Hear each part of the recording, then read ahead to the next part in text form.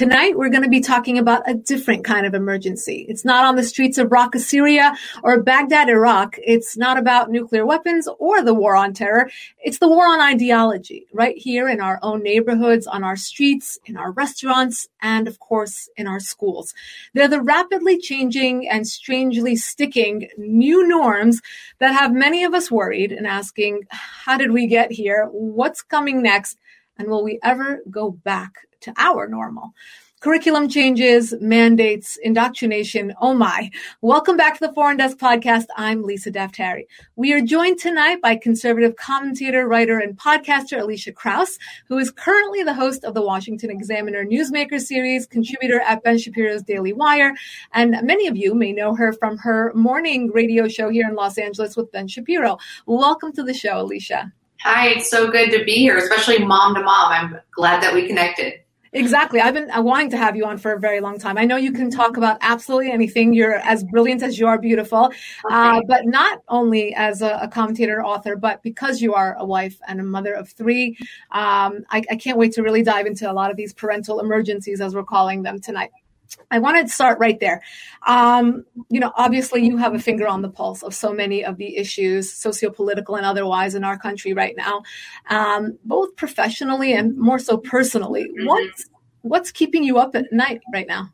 I think the state of our state, it's kind of interesting how Gavin Newsom has been MIA now for 2 weeks. And we once heard when Senator McCain was running for office and when Mitt Romney was running for office, and then when George W. Bush and Donald Trump were president of the United States, that the health and private lives of our politicians was very important. But Newsom can just cancel things and not be around for 2+ weeks now. And there's crickets when it comes to the mainstream media and Democrats not holding him accountable for not taking care of the state. We have a crisis, in the South Bay when it comes to the Port of Long Beach that is contributing to inflation prices across the country. We have issues with CRT and sex education with kindergartners and even in some preschools across our state, which then trickles in the rest of the country. And then, of course, there's the issue of this never-ending pandemic, epidemic, whatever you want to call COVID-19, that is still affecting our churches, our schools, our small businesses, and our corporations in this country. So we have a White House that's saying, oh, yeah, just ignore the courts, ignore the Constitution. We're going to make you guys enforce this mandate anyway. I often say I was no fan of Jerry Brown, but the guy was infamously right when he said, as goes California, so goes the nation. And I think that that's why we decided to stay here and stick it out, because I want to save the rest of the nation from making the same mistakes that California has. And I want to see California turn around and not continue to make these awful mistakes and continue on this left-wing trajectory. I actually wanted to ask you this question last, but because you kind of touched upon it, I'll go there now. Why? I mean, what's the root? I mean, my husband and I always debate this. He says, it's just a different perspective. And I'm like, you're naive. If it were truly their perspective, they would abide by it. So Gavin Newsom makes rules and mandates. His own family should abide by them. They don't truly believe what they're telling us to do with our kids and our families, do they? No, the hypocrisy is rampant. And I was talking to my husband about this earlier because we were looking at celebrities on social media like Instagram and TikTok that are going to Rams games and going to concerts and going out to red carpet events where clearly it is blatant discrimination that they assume if you are an elitist, a rich person, or a celebrity, you are safe and they are safe being around you from the coronavirus. But, the help and minorities and people at churches and those public schools have to be the ones that are dangerous and masked. I mean, if that isn't blatant discrimination, I don't know what is. And even though the left tends to treat their politics as religion, they don't adhere. They're the most hypocritical people I'm aware of because they don't adhere to the things that they're preaching from their political pulpit every single day. So what's the end game for them? Why do this? Why divide the country on these? Control. Because they can get away with it. They have gotten away with it, and they're going to keep pressing to see what they can continue to get away with. That's my opinion. Yeah, absolutely. And I think a lot of it comes back to the uncertainties right now, right? So, I mean, when you bring up something like, oh my gosh, it's control, people will be like, oh my God, it's a conspiracy theory. No, they don't want control. Or if you told someone about a year ago or 6 months ago, they're going to make our little kids get vaccinated. a lot of people would react, no way, it's not going to go there. And look, within 20 months, how fast this all escalated. And now we're seeing a lot of the parental uncertainties, right? So both public and private parents are fed up, right? Here in Los Angeles, for example, the PAWC, it's the Persian American Women's Conference, they came to me just a couple of weeks ago and said, we have so many mothers in the community that want answers. It's just Los Angeles mothers. They can go to, private school, public school, whatever it may be, K through 12, they are just worried. They are uncertain. It's not like you can send your kids to school and know that they're in a safe place anymore. Everyone is sleeping with one eye open when it comes to sending their kids to school. So, now we're co-hosting a citywide town hall in December sometime to address this, right? To empower parents to actually do something with this momentum that has, talk about woke. Parents are now woke. They'll never go back to just trusting the system and letting things just happen for their kids. But I think part of the reason why I get so ticked off is because I was that mom 6 months ago. I was that person 12 months ago. I was at the beginning of the pandemic, not okay with the government shutting down businesses, but understanding and seeing that private corporations and businesses were already shutting down. My little sister works for a restaurant group in LA, and 30, 60, even 90 days prior to the official lockdown on Friday, March 13th, their business was losing half of their money because they relied on international tourism that was already stopping in major cities like New York and LA. The private market was already showing the concern about the coronavirus long before our state and federal governments chose to act or react. But even then I was like, oh, wow, maybe, we are staying in. We're going to lock down for a little bit. I don't want, our hospitals to be overwhelmed. And I had other friends like Erin Jin, I think is probably one of the most famous ones, say, no, this is ridiculous. We shouldn't do this at all. And really struggled with the data at the front end and what little we knew about the virus to determine what the right thing to do was. And I think as time goes on, I become more frustrated that the goalposts keep moving and that the science is not being followed by our leaders. And I think that you just saw in Virginia, there was an uprising of women that have been voting Democratic candidates for a very long time, recognizing that their children's lives and educations are very important because their education sets them up for an economic successful future that teachers unions and Democrats have robbed of them during this time. What would you say specifically of all the things that have changed during this time period? Cancel culture and the mandates, and as you said, moving the goalposts and making up the science and all of that. What aspect of this is most damaging and will far outlast this administration, this pandemic, et cetera? I think it's the overall distrust in institutions. Listen, I'm a small government-minded person, and there are definitely times where I'm like, yeah, burn down that crappy institution. Back when Rick Perry talked about wanting to get rid of the Department of Education as a school choice advocate and a homeschool mom now, and a homeschooler of 12 years and a college dropout, I'm 1,000% for that. I want people to have the best choice for them and their kids and recognize that every child is going to have different needs, right? But I also think that in the burning down of those institutions and the distrust of those institutions, it's not good for our culture or our society as a whole. I want to raise my girls to respect authority, but also question authority with respect and education and in independent thought and voice and ability to teach themselves right from wrong and black and white. And I think that unfortunately now we are seeing a continuing distrust in mainstream media, in our political institutions, and now in our medical institutions that 20, 30, 50 years from now is not going to bode well for our society. No, not at all. Speaking of girls, and you have 3 girls, one of the talks that you've been giving has been about the gender differences and the importance of gender differences and not downplaying the unique differences between men and women. Now, if we take this back to school-age children, what damage are we doing by blurring these lines between girls and boys? I think it is at an educational level, but it is also at a developmental and emotional level. I mean, that's aside from when you're blurring. I mean, Abigail Shrier has talked about this much more eloquently than I, but they're not only just blurring the gender differences, they're blurring people's ability and children's ability to develop communicative and emotional ability to judge and discern and say, no, please don't touch my body. Please don't tell me what to put on my body. Of course, that viral video comes to mind that just enraged me of that poor baby, not even 2 years old, at the daycare center.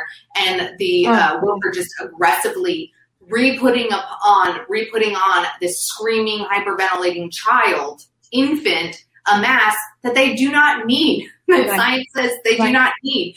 I mean, even the other day I posted a meme about like why women get dimpled cellulite and men don't. There are so many scientific reasons that a 2-year-old, a 4-year-old, a 6-year-old can see that make them different from my girls can discern how they're different from little boys.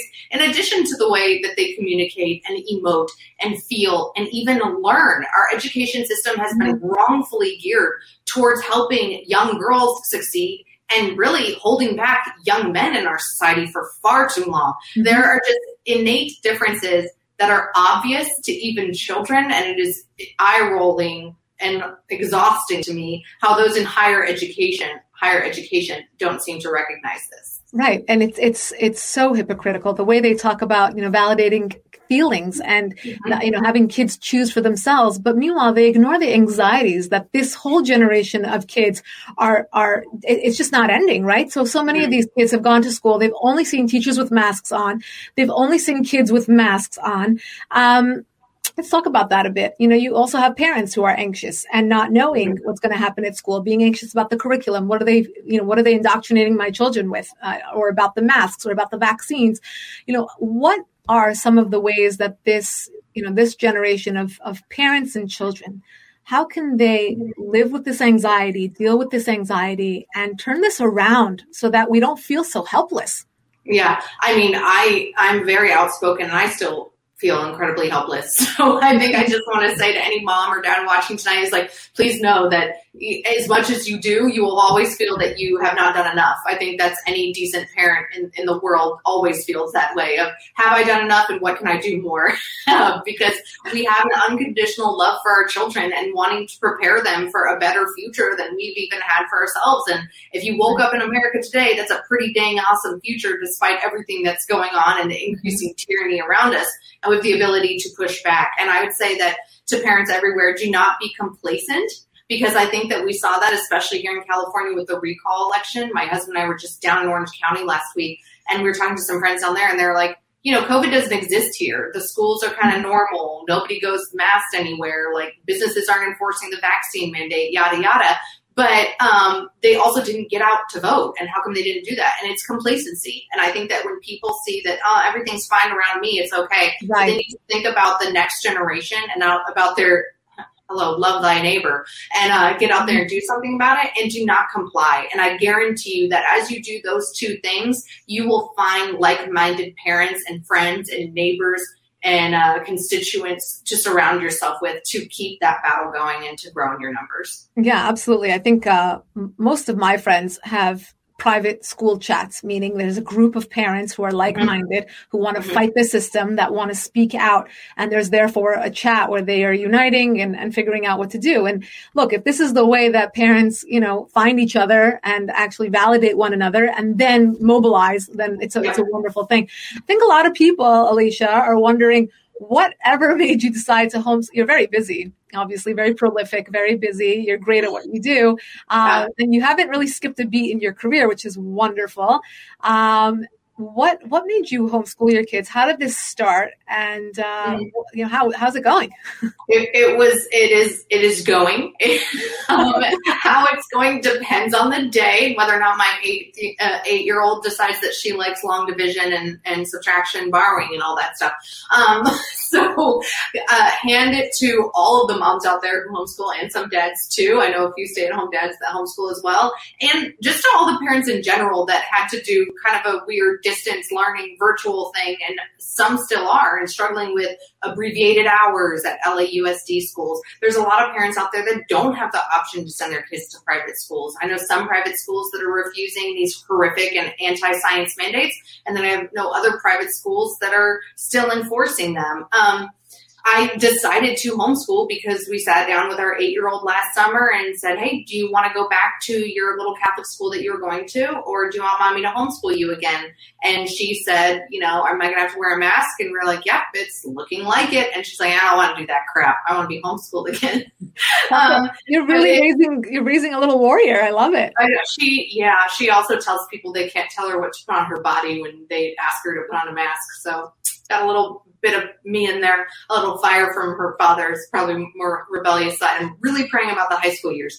Yeah, exactly. And I love that part of her personality, but I also recognize that what I'm doing, I'm able to do because of the freedom that I have, the financial freedom and flexibility that I have with the work that I do, and with my husband who's supportive in that. And it takes the whole family to be involved. I'm also, doing a preschool curriculum with our 4-year-old. The 2-year-old listens in on things and it's just picking it up like crazy. There are so many pros to homeschooling, but there's some cons with it too, especially in a place like Los Angeles. And so I look at each of my girls and I recognize the importance of individual student first and parent first freedom when it comes to being able to choose an education that's best for their child, because I don't think every kid or even every family is the same in their needs of their children's educational future. I want moms specifically to be able to choose what's best for them and their kids. Sure.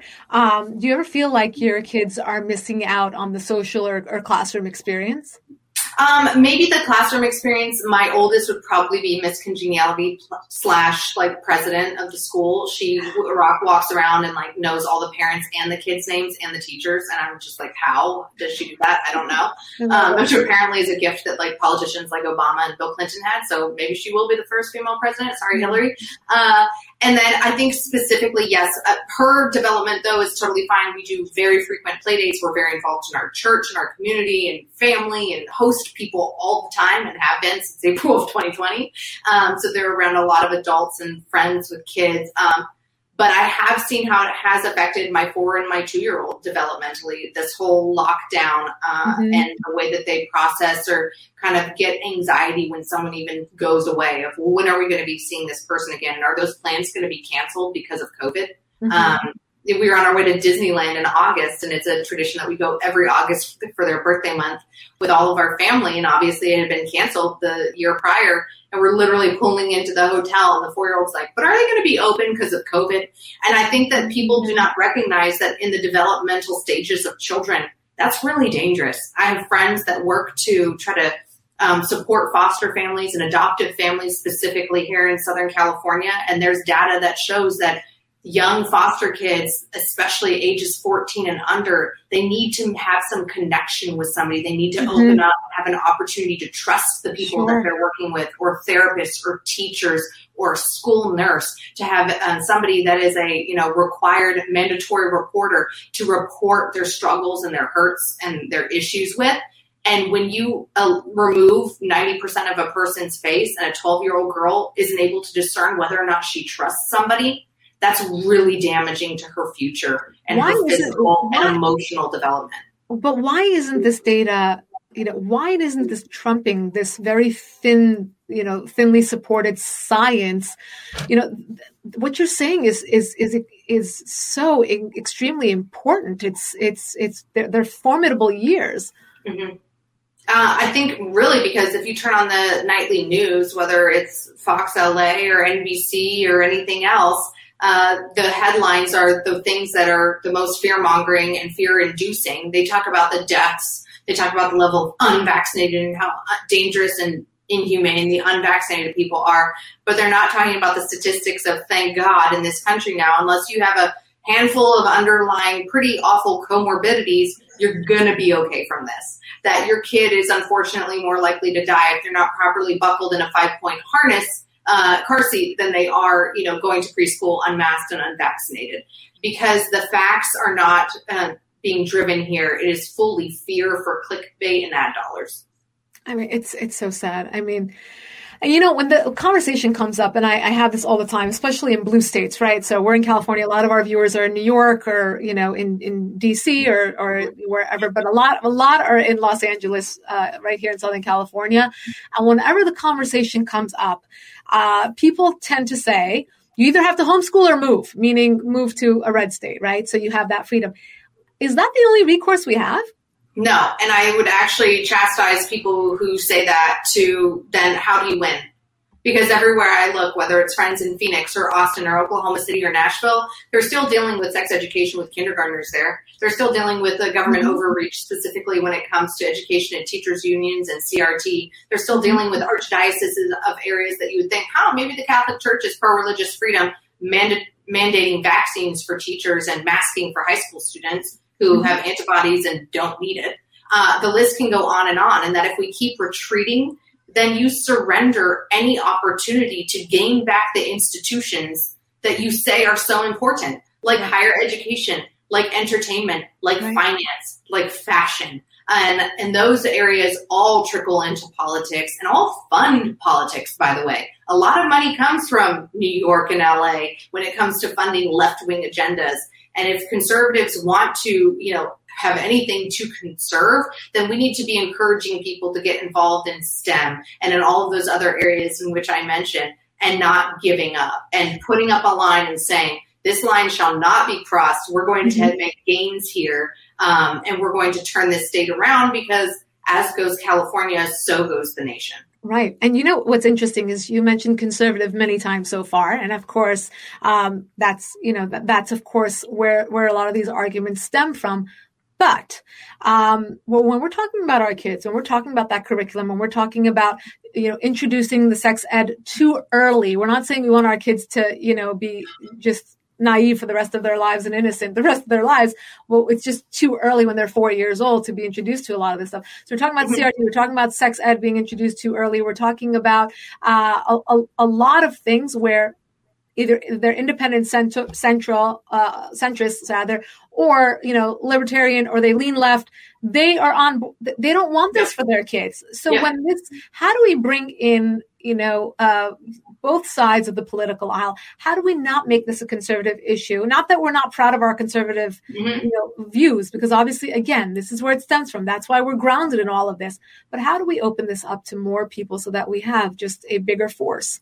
I think that's something that the conservative movement has done for too long, that now it's interesting that as the conservative movement moves towards accepting more people that don't agree with us, 99.9 or 100% of the time, leftists have moved the opposite direction and are now ostracizing their own. When you have people like Dave Rubin coming over to our side, or Bari Weiss, or other people that are free thinkers, even for some like feminist, libertarian, hardcore, pro-abortion Instagram influencers I follow, but they're anti-vaccine mandates, and we can support and follow each other on those things, even though we disagree on 90% of other things. I want people to be able to research and be fact finders and freedom thinkers, even if we don't agree on everything. And I think that our generation has done a good job, and I hope continues to do a good job, of welcoming a broader coalition of people to be freedom fighters with us and to get government out of the way so we can just succeed. Like, we can succeed on our own.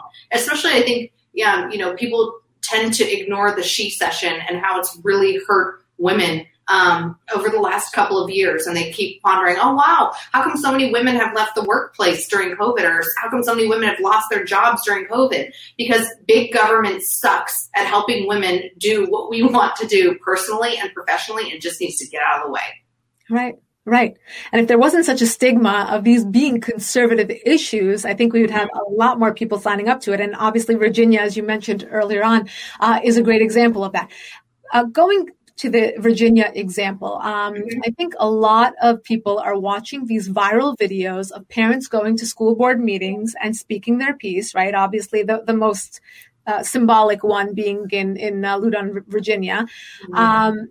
Do you think that these viral videos or these scenes have a backlash effect as well, where parents think to themselves, well, I'd rather just be under the radar than be, kind of be stigmatized at my child's school? Yeah, I think it depends on the parent. And I think, circling back to earlier in the conversation, when you talked about the group chats that people are a part of, whether it's at a public school or a private school, I think that as concerned parents, you can maybe nominate or delegate one of the most outspoken, fearless among you to represent you, to go and say, I've talked to this many people, and honestly stand up at that podium and address the people. But I think that I go back to do not be complacent and do not comply. It can be a little weird to get outside of your comfort zone. I've talked to an introverted mom just the other day on Instagram, and she was like, but I'm doing it. I'm going, and I'm going to be shaking the whole time because I hate public speaking, but I have to do this for my little girl. And I think that you see a lot of parents that are actually seeing those videos and are like, I can relate to that. And if that guy can get up there and say something, or that mom can get up there and say something, so can I. Never underestimate the power of your voice and how many people, especially the people that cannot speak for themselves, and your children really cannot speak for themselves, and it's your duty as a parent to speak up for them. It's amazing. Exactly what you say about in each group. It's like that. So many individuals say, well, I'm not well spoken, or I'm not an attorney, or I'm not a doctor, so I can't speak to X, Y, and Z. Even better. Even better though.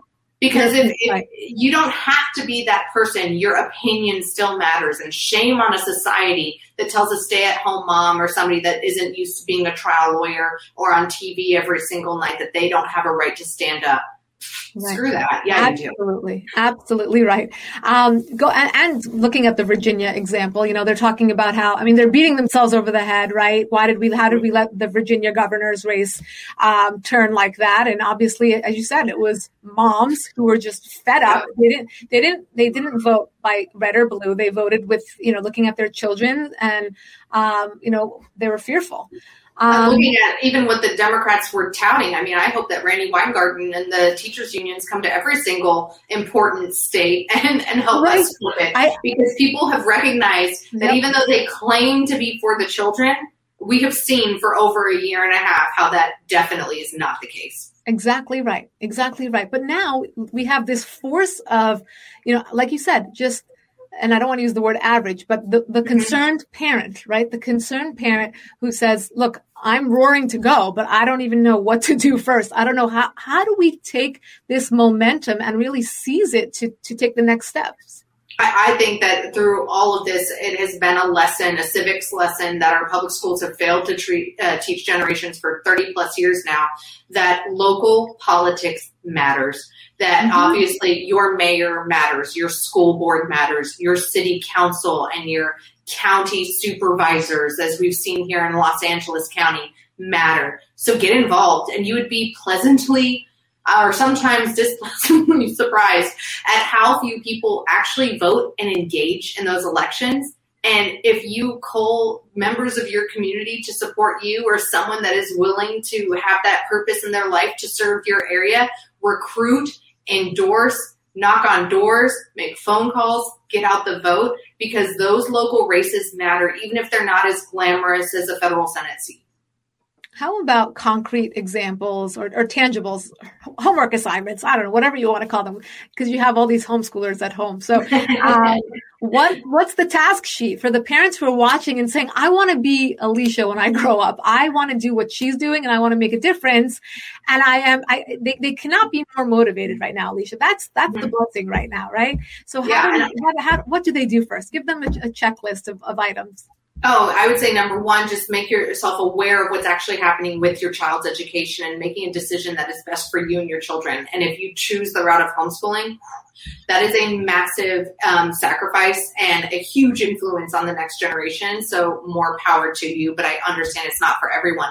And beyond that, like I said, sticking to the politics is local. Even now, this has become a political issue, unfortunately, in churches across the country. And if you're involved in a church community or a synagogue or a mosque, or a play group, whatever, engaging and being involved. In addition to that, support businesses, by the way, that are standing up to this nonsense. Give them calls, emails, give them your dollars, support them for birthday parties and everything else, because that can go a long way. So I think making yourself aware of what's actually happening with your children and your community, and not being afraid to speak up to your bosses and businesses and churches and schools in the area.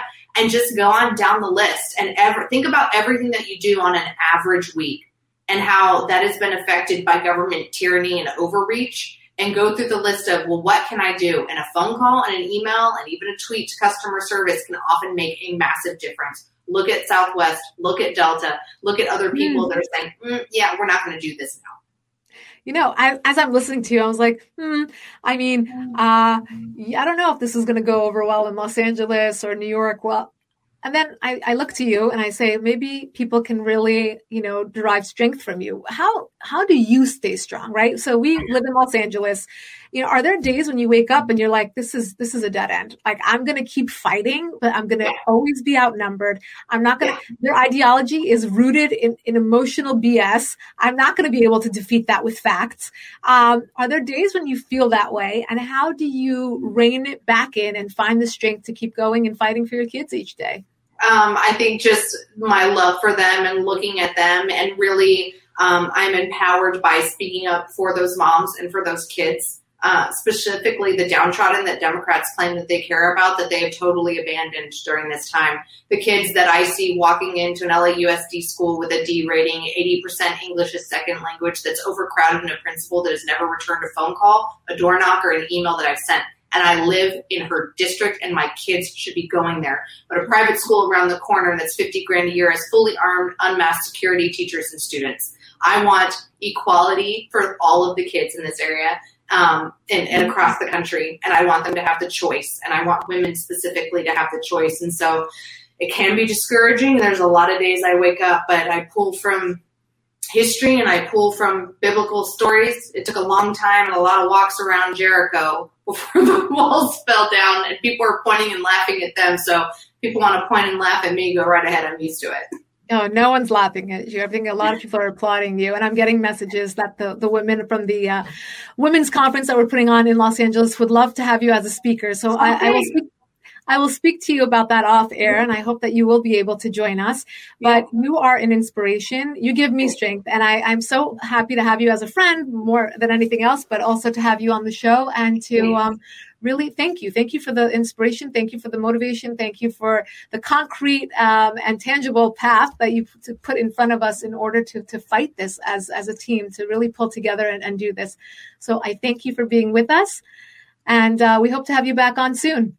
For the rest of you at home who would like to subscribe to our weekly podcast, go to youtube.com/Lisa Daftari and just sign up for our daily top 10 email. Go to foreigndesknews.com. We'll see you all next week.